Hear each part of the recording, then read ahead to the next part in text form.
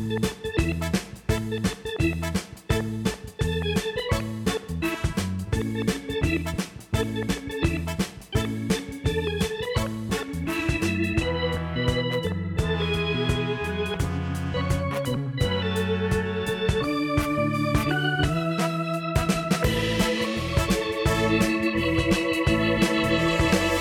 and welcome to the True Blue LA podcast opening day edition. It's here, Eric. We didn't have a special emergency podcast. The Dodgers didn't surprise us with a trade. I mean, they still technically could. No, they only do it after now. we record a full podcast. So they've that's what I mean. have an off. Today. We're recording this on Wednesday. Yeah. They have an off day tomorrow. Plenty of time. Yeah, there's plenty of time. I will say this. We'll talk about it later. If there is like either a trade, a signing, or like a trade Turner extension, we will record an extra podcast for that. But other than that, well, that's it. But we have a lot to talk about still, even without any other breaking news. Yeah, we've roster is getting more or less set. We'll talk about that. See where we were right, where we were wrong. We have just in general. Some minor signings to talk about and just general excitement over opening day and what we think the season ahead looks like. Then we have Dodgers Rewind. We have questions from Craig. All of that after this. This episode is brought to you by Pepsi Wild Cherry. Pepsi Wild Cherry is bursting with delicious cherry flavor and a sweet, crisp taste that gives you more to go wild for. Getting wild may look different these days, but whether it's opting for a solo Friday binge watch or a big night out, everyone can indulge in their wild side with Pepsi Wild Cherry. Also available in Zero Sugar. So grab a Pepsi Wild Cherry and get wild. A week later than originally scheduled, but opening day is here. Yeah. It's weird. So opening day for like Major League Baseball is Thursday. Mm-hmm.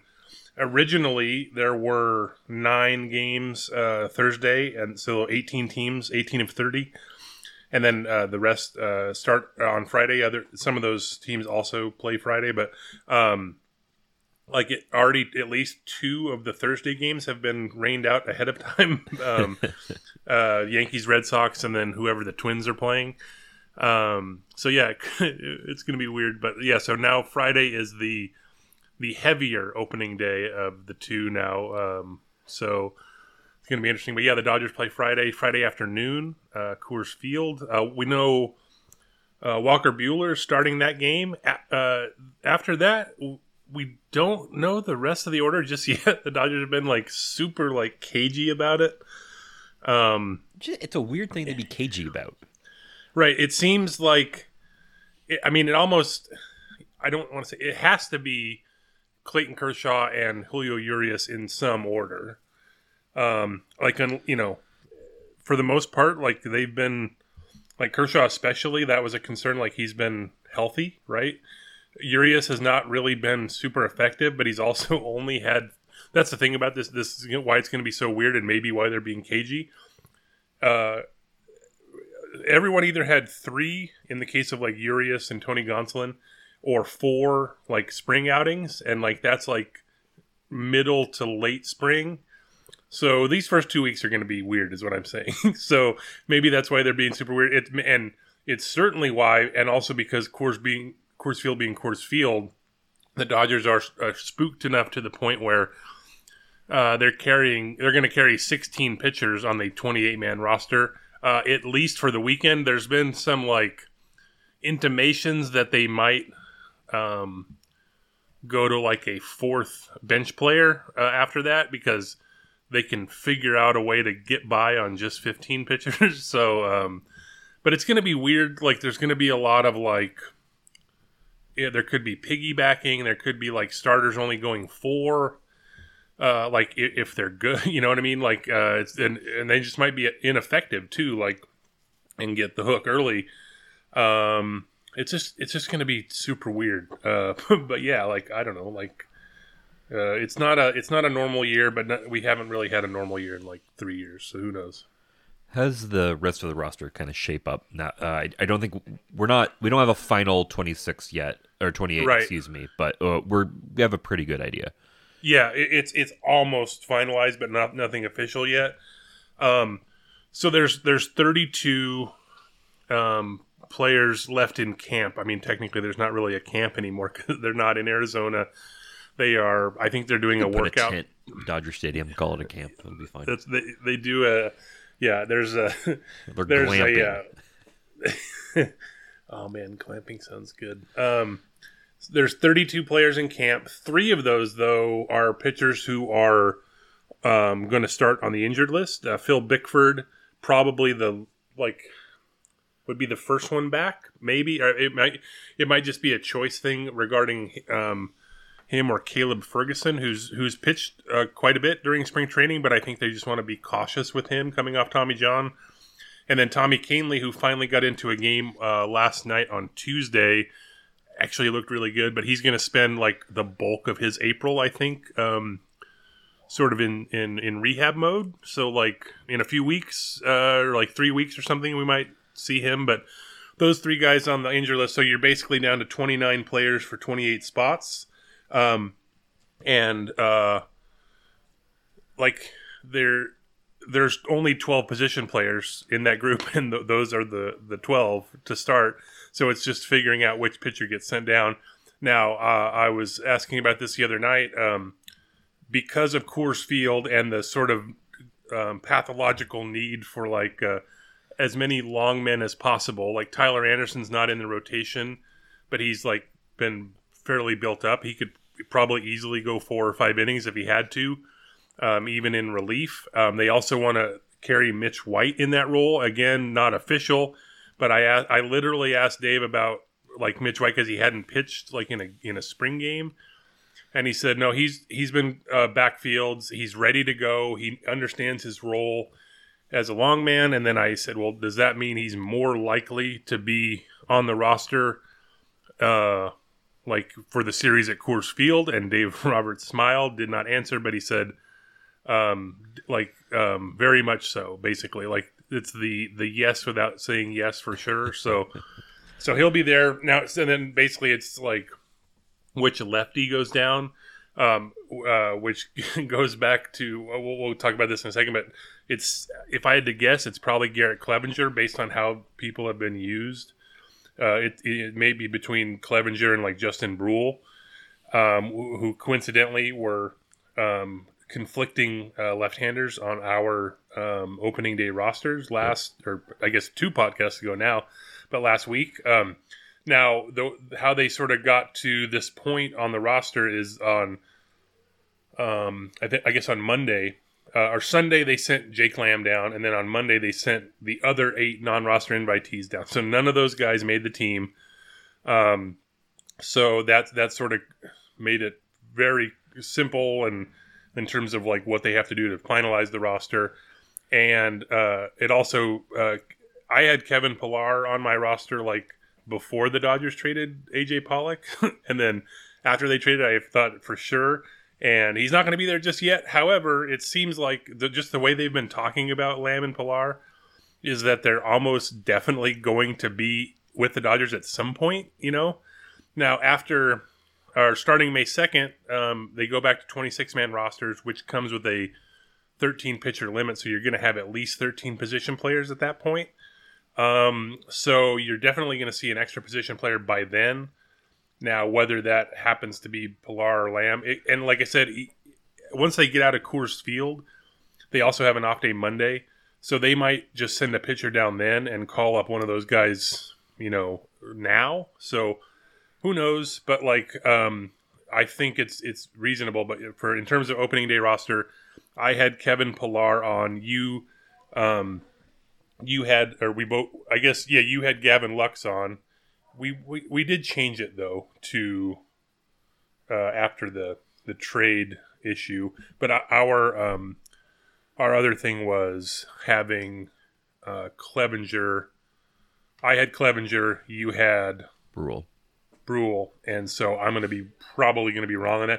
I actually don't remember, because I didn't go back. I don't remember what we changed it to after on the trade podcast, because my brain is mush right now, and I don't remember stuff from more than 3 seconds ago. So that's where I'm at. But you're going to clearly come out ahead in that, I believe.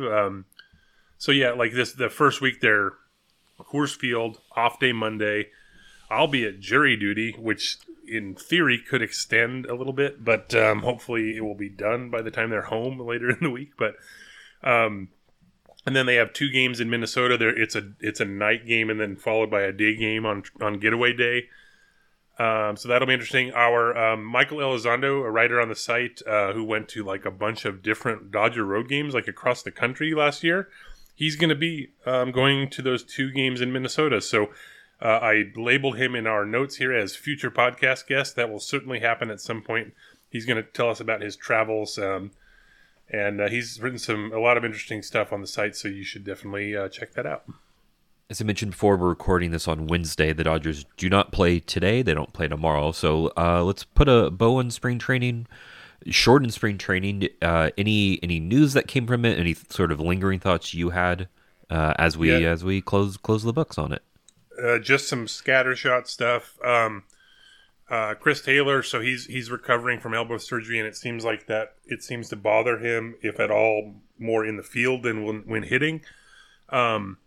And it's, from what Dave Roberts was saying, he's gonna basically like stay in left field for a while rather than go all around like he usually does, because they don't like the sidearm throws for his elbow right now, like from the infield. Not that every throws a sidearm throw, but they don't want to mess with his like arm angles, and that they're more comfortable with him in the outfield. So I think he's going to be sticking in left a little bit, and I would imagine the occasional like center or something. But that opens up like second base a little bit for Gavin Lux. Not that he's going to be every day. Gavin Lux will also see some time in left field, but and it's not going to be, like, at least in the early going, it's not going to move around a lot with Taylor like kind of confined to the outfield for at least a few weeks or something. Cody Bellinger, he and Fernando Tatis are among the couple, like a quartet of MLB sort of stars in a new, they're going to do like a Dairy Queen. I'm sure it's going to be like a video commercial, but I think there's going to be some just general advertising with them. Bellinger and Tatis, they put out a picture of them together, like with the Dairy Queen Blizzard, which is now the official treat of Major League Baseball. I forgot what the burger at Dairy Queen Salt or the specific one involved, but that's also going to be the official burger of Major League Baseball, which is very weird. I sort of, in a perverse way, I love that. I love the official anything of anything, like where it's, and the more ridiculous, the better, But yeah, Bellinger, especially based on the replies to when I tweeted that, a lot of people are like, well, he's going to be in AAA by the time the commercial comes out, all this stuff, because he hasn't really been hitting. And it is kind of funny, there was a lot of talk about his strikeouts during spring training, which were voluminous, like over half of his at-bats. But it's funny now. It's like, oh, he just flied out. Like, he didn't strike out. Cool. Like, it's like it's almost like watching Little League at this point. Like, in terms of you're like a parent in the stands, like basically going, oh, that's so nice. Like, he didn't strike out. Good for him. That kind of a thing. So it's kind of weird. The last spring training game, Bobby Miller, he's the Dodgers' top pitching prospect. He's going to start in Double-A Tulsa. But he pitched for 3 innings at Dodger Stadium. It's the first time he's pitched in a game at Dodger Stadium. Right away, first batter, Shohei Ohtani, no pressure, kid, struck him out. He averaged over 99 miles an hour on his fastball. His stuff looked electric. It was awesome, and and then it was a kind of a funny broadcast because they had They would never do this in a regular season game, but they had Dino Ebel mic'd up, which they've done the last few years, in spring training. and Dino Ebel is awesome, and he just third base coach, and he's just very like interactive and stuff. And so they had a couple cool things where he was like he waved Freddie Freeman home, like as they're like talking about what his role is in this thing, and then the perfect play happened. It was like a double to the gap, so he got to like basically show exactly what he was talking about. It was great. But like right when they started with Dino Ebel, it was right after the first inning, and Ebel's like, "Ooh, that was some gas, huh?" Like just talking about Miller. It was pretty funny, and he's like been in baseball forever, so it's like anytime those guys get excited, you know it's something cool. The Dodgers signed Dellin Betances to a minor league deal. So don't know what his situation is. Like he had shoulder surgery in July, so not sure where he's at like in that recovery. But you know, he was when he was healthy. It's been a while since he's been fully healthy, but one of the most like dominant relievers like in baseball for like 5 years with the Yankees. But I think he's pitched 17 total games in the last 3 seasons, basically on a myriad of injuries. So it's been a little bit of a thing. So who knows? But it's sort of he's just thrown onto the pile of hurt pitchers now who could help at some point in the season. You know, and they're trying to get as many of those guys as possible and see what sticks. I mentioned Trey Turner. If the Dodgers happen to sign him. Mookie Betts style from 2 years ago, like right before opening day. Jack Harris of the Los Angeles Times sort of caught up with Turner the other day and wrote about it, but yet there hasn't really been an update in talks there, so it doesn't seem like something's going to happen, and he's just probably going to end up going to free agency, but you never know, like it could be a last minute thing, but that it doesn't sound like that's going to happen. So yeah, that's kind of where we're at.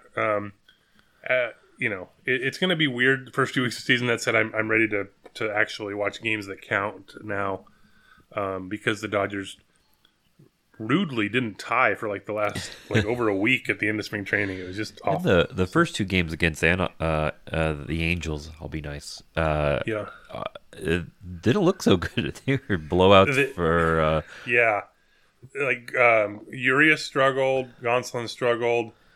Who pitched the first game? Buehler. Oh yeah, he gave up 3 home runs. So yeah, it's they haven't looked the best. Like, I mean, you're not going into the season going, is this team going to have an under 500 record? But like, you know, it's not that. But it's like, yeah, they're not the sharpest right now. But maybe they're just waiting for the light switch of opening day. But speaking of opening day, the Dodgers do play the Rockies on Friday afternoon. Coors Breaking Field news.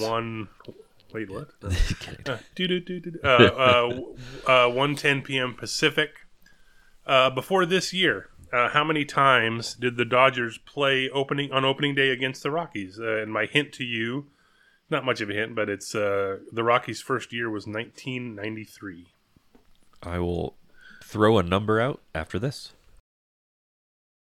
How many times have the Dodgers opened against the Rockies before? So we're not counting this year. Yeah, before this year. Okay. Let's go with 4. So before I give you the actual answer, I will say, Which is 4. no, the Dodgers have never beaten the Rockies on opening day. Okay. And mostly that is because they only played them last year on opening day. So they've never hosted the Rockies on opening day. Yeah, last year was the first time. I'm certain I looked that up at some point last year for opening day. And when I looked it up today, I was surprised. So that's why I asked. So yeah, that's where we're at. I was on the lower end. It was you were, and that was yeah. the goofy game, right? Yeah, the Bellinger. Yeah, we should have known something was going to be up with Cody Bellinger based on him hitting the first home run of the season and then getting a single because he passed Justin Turner on the bases. So, yeah, one of those years. Well, time for Dodgers Rewind. It is, and I hate that this is the case, but it's another Dodger who passed away recently, but at the same time, it's also good to look back on some of these guys. So, and I was actually a little surprised that we hadn't talked about him before, but on Sunday in Phoenix, Tommy Davis passed away. He was 83. So There's a couple like good stories with him. He was a high school star, as much as a high schooler can be a star, in New York, and the Dodgers were still in Brooklyn. This was 1956, was his senior year. He was pretty much set to sign with the Yankees. And then I guess this would have been Buzzy Bavasi at the time. He got Jackie Robinson, who was was in his final season with the Dodgers. He got Jackie Robinson to call Tommy Davis's house, knowing that Tommy Davis's mom was a huge Brooklyn Dodgers fan. And this is from an interview in 2019 with Tommy Davis. He said, "My mother wondered who was calling. I pointed to the receiver and mouthed the words, 'It's Jackie Robinson.' And I couldn't believe I was speaking to one of my heroes, although I don't remember doing much talking." So shortly after that, the Dodgers signed Tommy Davis for $4,000. And from what I can gather, I think the Saber bio mentioned this. I'll link that in the notes. But $4,000 was the highest bonus you can give someone without having to put them on the roster right away, which is sort of like the bonus baby rule, like what Sandy Koufax like basically had to like sort of camp on the roster for a little bit and earlier than he was sort of ready. But so they got to put him in the minors, and while he was in the minors, he won a batting title at age 18, and then he won a batting title at age 20. The latter was in AAA Spokane. And he comes up to the Dodgers in 1959 by their first year in LA. He didn't really play that much that year, but they did win the World Series. He didn't play in the World Series. He was, still just a rookie. He was a major leaguer for good in 1960. They sort of moved him around a little bit. He was not the best defensively, basically, but he could hit. And so they had him like in the outfield at different spots and then at third base mostly. But then in 1962, they kind of settled in on left field for the most part. He played a little bit in other spots, but left field was mostly his. And that year was weird. So it was the first season of Dodger Stadium. And anytime you hear about the Dodgers, or like Dodger Stadium generally, but also like 1960s Dodger Stadium, it's like it's the pitcherest pitcher's park that's ever pitcher park, basically. And it was still like it was an extreme pitcher's park. Like the park factor, I believe, on Baseball Reference was 92 that first year, which is, pretty heavy pitcher's park. That said, it was also an expansion year. So it was the first year for the Mets and the Astros. So as is usually the case with expansion, that means pretty much across the league, a lot on those teams. But like just generally, there's a lot of pitchers who might not be major league ready, like in the majors, or like, some probably are major league ready, but the pitching is just a little worse in expansion years generally. So offense was up, but also the Dodgers just generally were a good offensive team. They scored 842 runs. As a team, the Dodgers have only passed that once since then. That was 3 years ago in 2019. And like to give you an idea, so they finished second in the National League in runs that year. In the first 56 years of Dodger Stadium, the Dodgers only finished in the top 2 in the National League in runs scored 5 times. So they've actually led the National League the last 4 years, which is wild. Like, but just given the history of like the stadium, but we're gonna look back on this like era, this current era of like Dodgers, the Dodgers, and like be like, wow, it was pretty epic. But we'll see. But back to Tommy Davis. So 62, he was like a main reason why he was 23. He hit 27 home runs, which was a career high. He hit 346. He won the batting title. He mostly batted third that year. You had Maury Wills, who won the league MVP that season, in probably his best season, hitting leadoff. He also stole 104 bases, which was a record.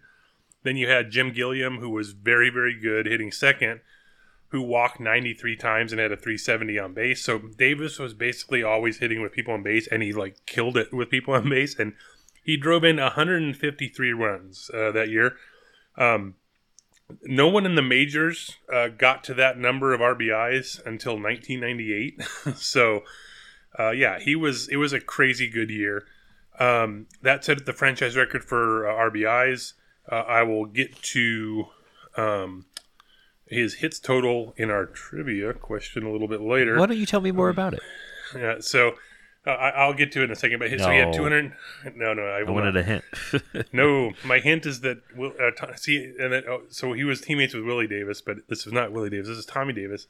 He had 230 hits. That's my hint. And then the next year, he won another batting title at 326. So now this is again we're honoring Tommy Davis here, so I don't want to do my usual rant, but I will note that technically he was the only Dodger to win a batting title, doing so twice, until Trey Turner this last year. And Trey Turner only spent like the last 2 months of the year with the Dodgers, but as we all know, Eddie Murray in 1990 led the majors in batting average and did not win a batting title because Willie McGee is evil.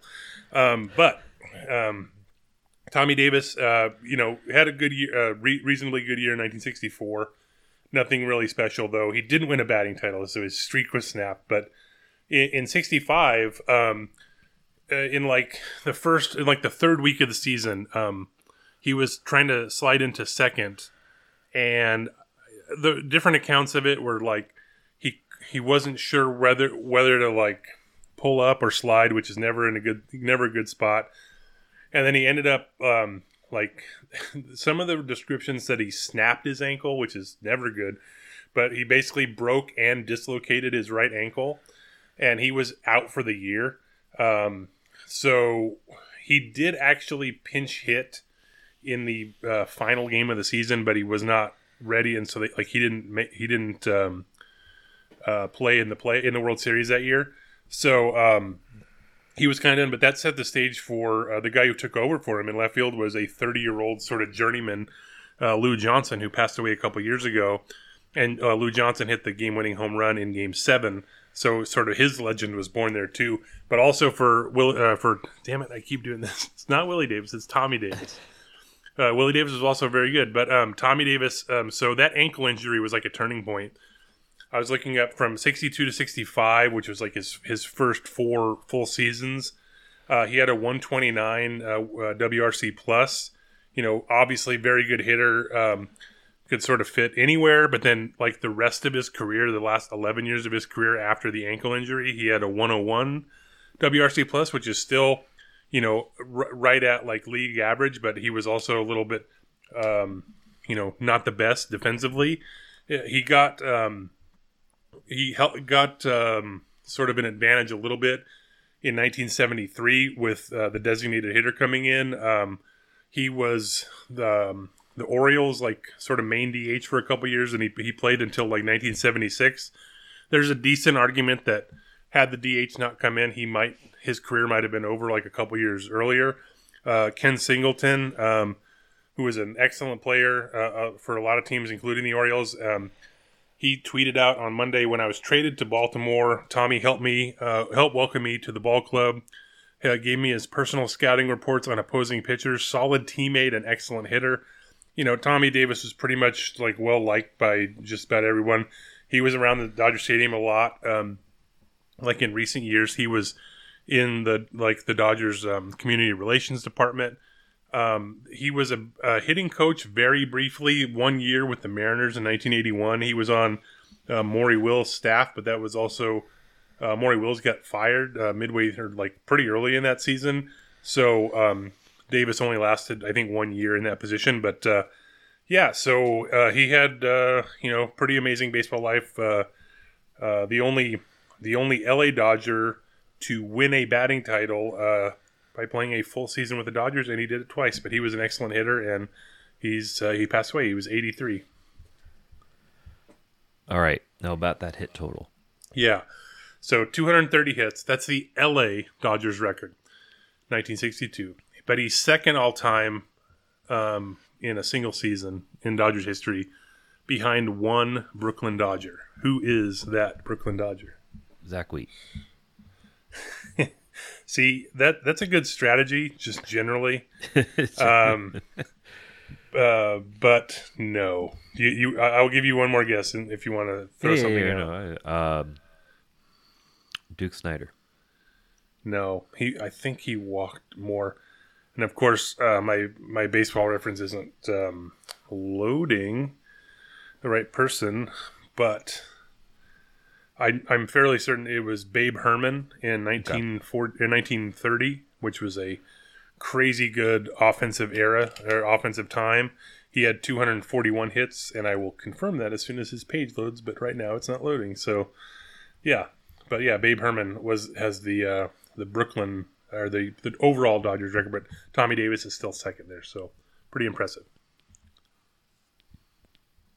Well, a little spoiler before we play the song, but I'll let you know we're not done with Tommy Davis trivia. It's going to be your turn because it's time for Questions from Craig. We love them. Hi, Eric and Jacob. We love it. Oh, sorry. This is a message. I'm always Craig. off on that. Yeah. Jacob, first, happy pre-birthday to you. Thank you. Yay. Hope you have a great weekend with the family. Second, you must be considered a lucky charm in Kansas City sports, a World Series, Super Bowl, and another NCAA basketball title. Real quick before I continue this message, I'm actually the Jinx. I was out on Massachusetts Street, watching the game until halftime, and then I went back to my office, took my KU shirt off, and then they started the epic comeback. I did go back out for the last 10 or so minutes, maybe more. When they almost gave it away. No. There was I left with a 5-point lead. I got there, they were tied, and I decided if they went down by more than 3, I would go back. But that at least if I'm recalling correctly, never happened. I think they only went down by 1 at a point. Amazing. So, anyways, now. Do we have a locked and loaded roster through the Dodgers? Still have a few more days before their first game. With that, here's this week's questions. In honor of the late Tommy Davis, this week's trivia questions will be related to this Dodger great, and in particular his inaugural 1962 Dodger Stadium season. In that opening year, Tommy Davis had a .954 OPS and 352 plate appearances at Chavez Ravine. That feat has been done 10 more times in the last 60 seasons, I'm assuming. Can Eric name these Dodgers who especially loved home cooking? Only one player did it twice, so you're looking for 9 players. Okay, before I answer, I just want to update. It was Babe Herman, 241 hits, 1930. He hit 393 that year, which reminded me of another Tommy Davis note. When he hit 346, no Dodger had a batting average that high until Mike Piazza went 362 in 97. So. Okay. Yeah. So that was me stalling.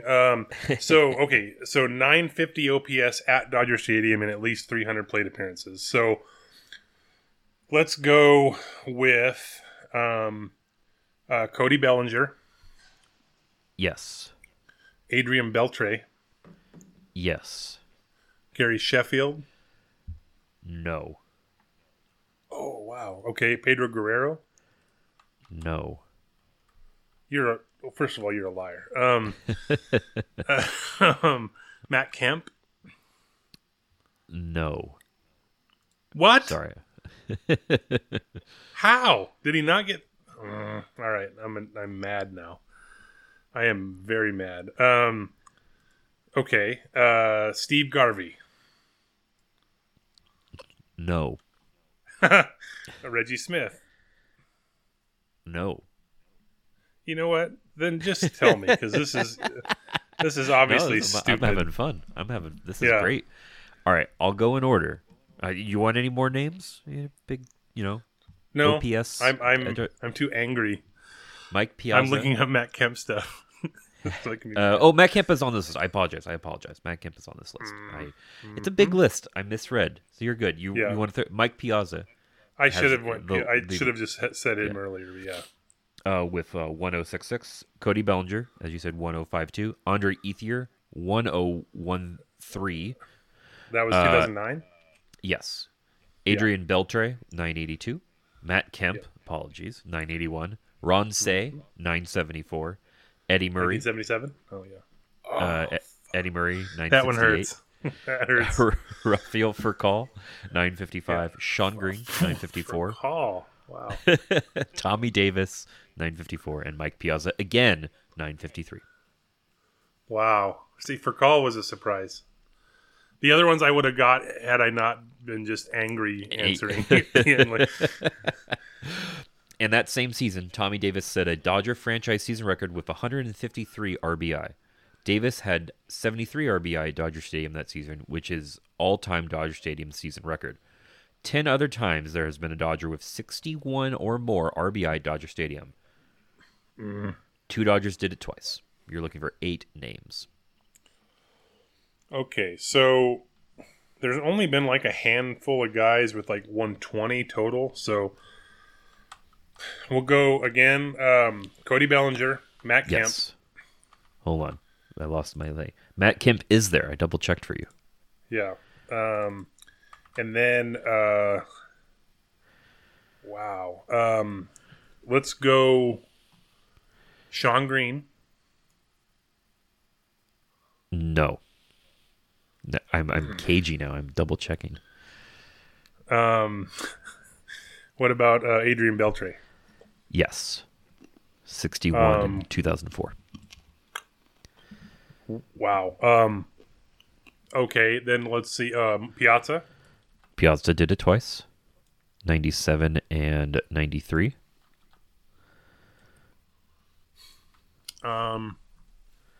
Garvey.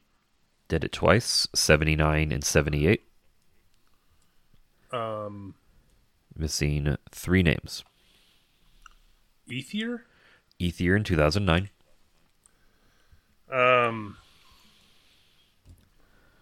Okay. Then it gets weird. He didn't really have. We'll give you seasons let's go back if you want it. Let me go first. I will say Ron Say. Nope. Okay. Yeah, give me seasons. I'll probably get 62 and 74. Okay, 62 was probably Frank Howard. You are correct.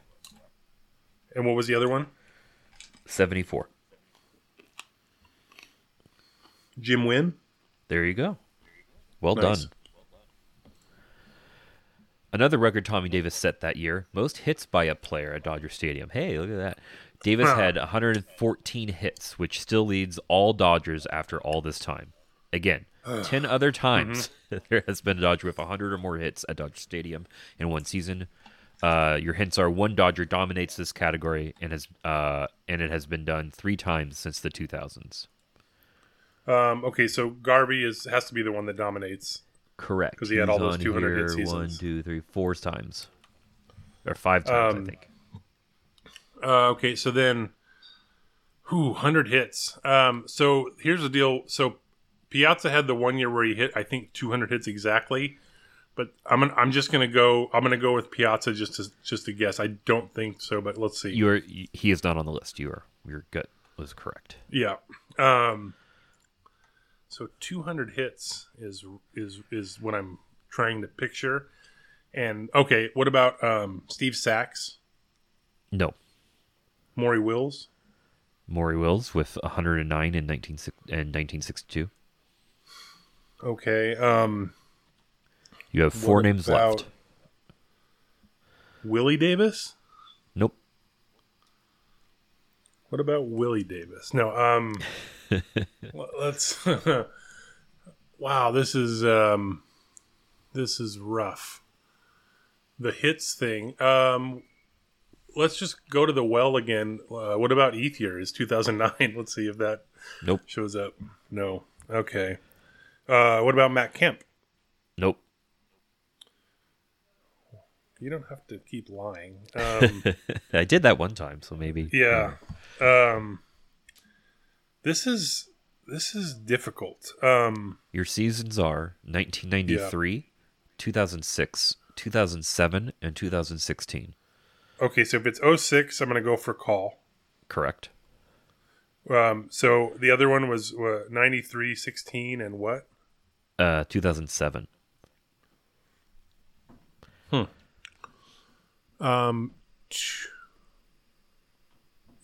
Oh wow.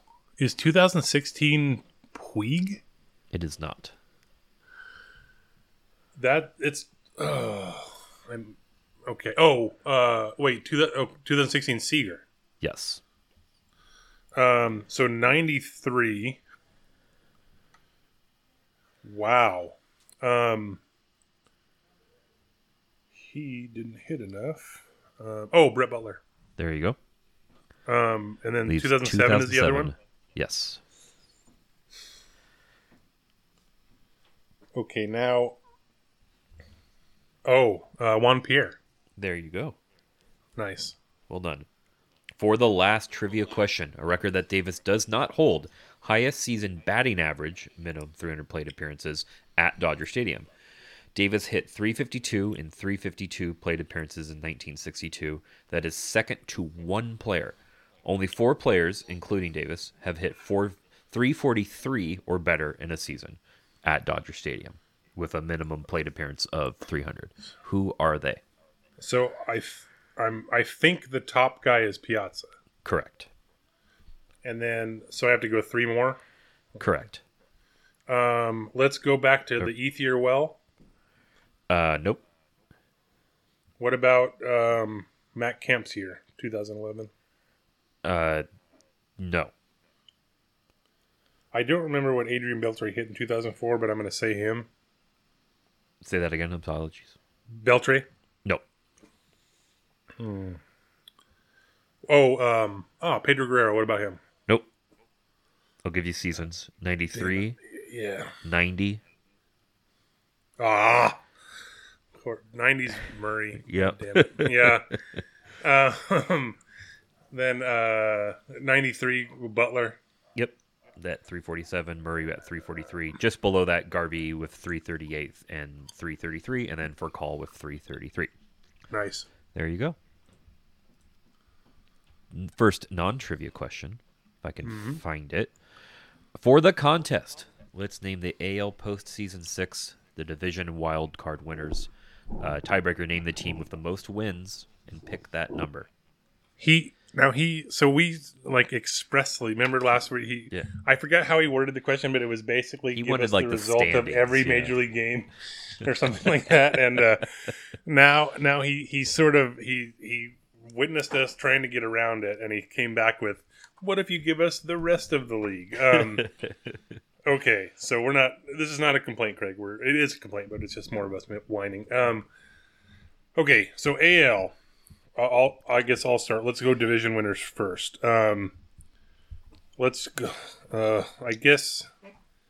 Yeah, it's got to be. It's so Houston and the White Sox, and then so the AL East is wild. So I don't know if you saw this earlier today, but the Fangraphs current projections in the AL East have the 4 non-Orioles teams all finishing at 88 and 74, which is hilarious. So I am gonna jump on the bandwagon and say the Blue Jays as my division winner, but it's tough. But yeah, what do you got? I will go with. I'm trying to think of when to get a little spicy. I'll go Astros, White Sox, so not there. I'll say the Rays win the East. Yeah, I mean they're so deep, like it's pretty crazy. And then I will say that the Blue Jays, the Twins, and the Yankees are the wild card teams. And Twins. Okay. So I will also say the Rays because I think they're really good. Let's go.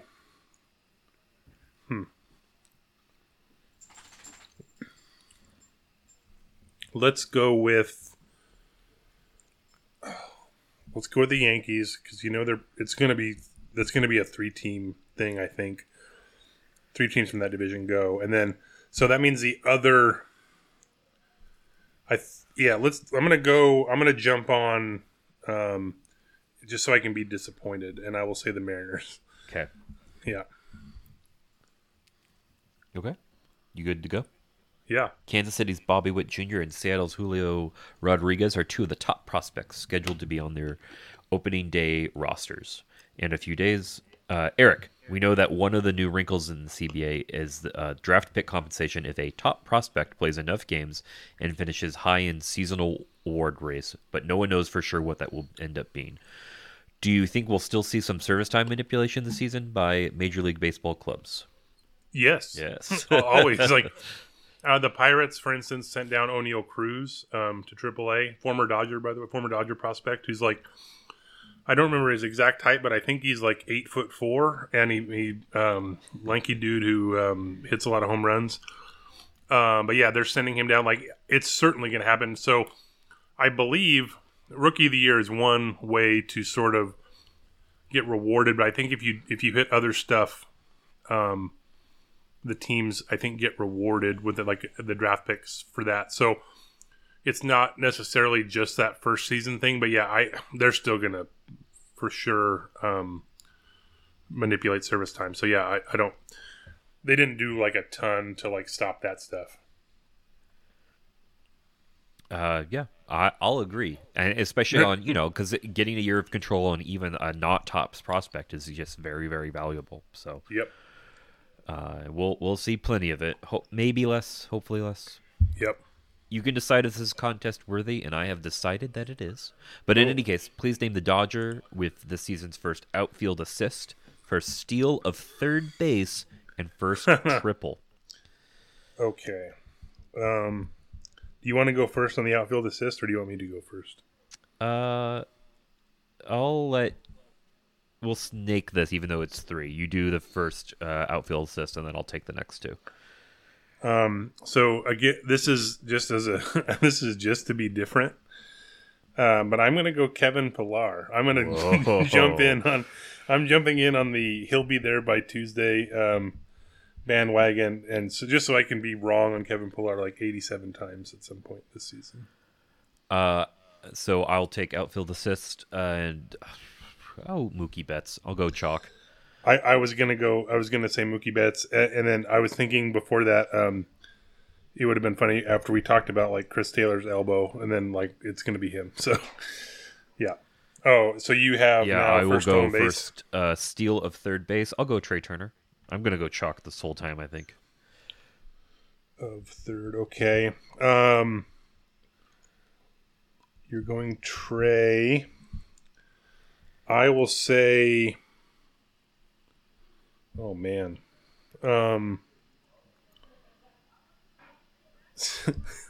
this is so bad because I want to say Cody Bellinger, but then I'm like, is he going to be on second base? So no, I will say, Let's go. I'm gonna go Gavin Lux. Why not? Okay. First triple. I will go. Yeah, I'm Trey Turner. Mm-hmm. Very boring here. First triple. Okay. So I'm gonna say I'll go Chris Taylor then. Okay. Yep. All right. Food question. Given the choice, do you prefer a quesadilla with or without meat, or a classic deli melt, whether it's roast beef, turkey, or tuna? Wait.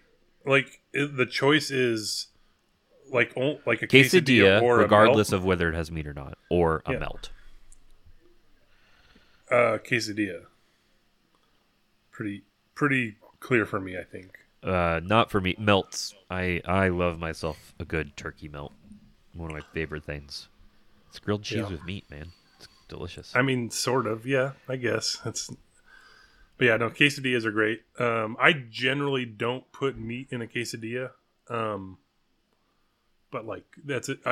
Just because my general thing is if I make a quesadilla at home, it's just like a quick thing, and I'll put like maybe I'll slice up a jalapeno or something and put it in there, something like that. But it's pretty much just cheese. But I'm not averse to meat in there, but I just kind of like the cheese part.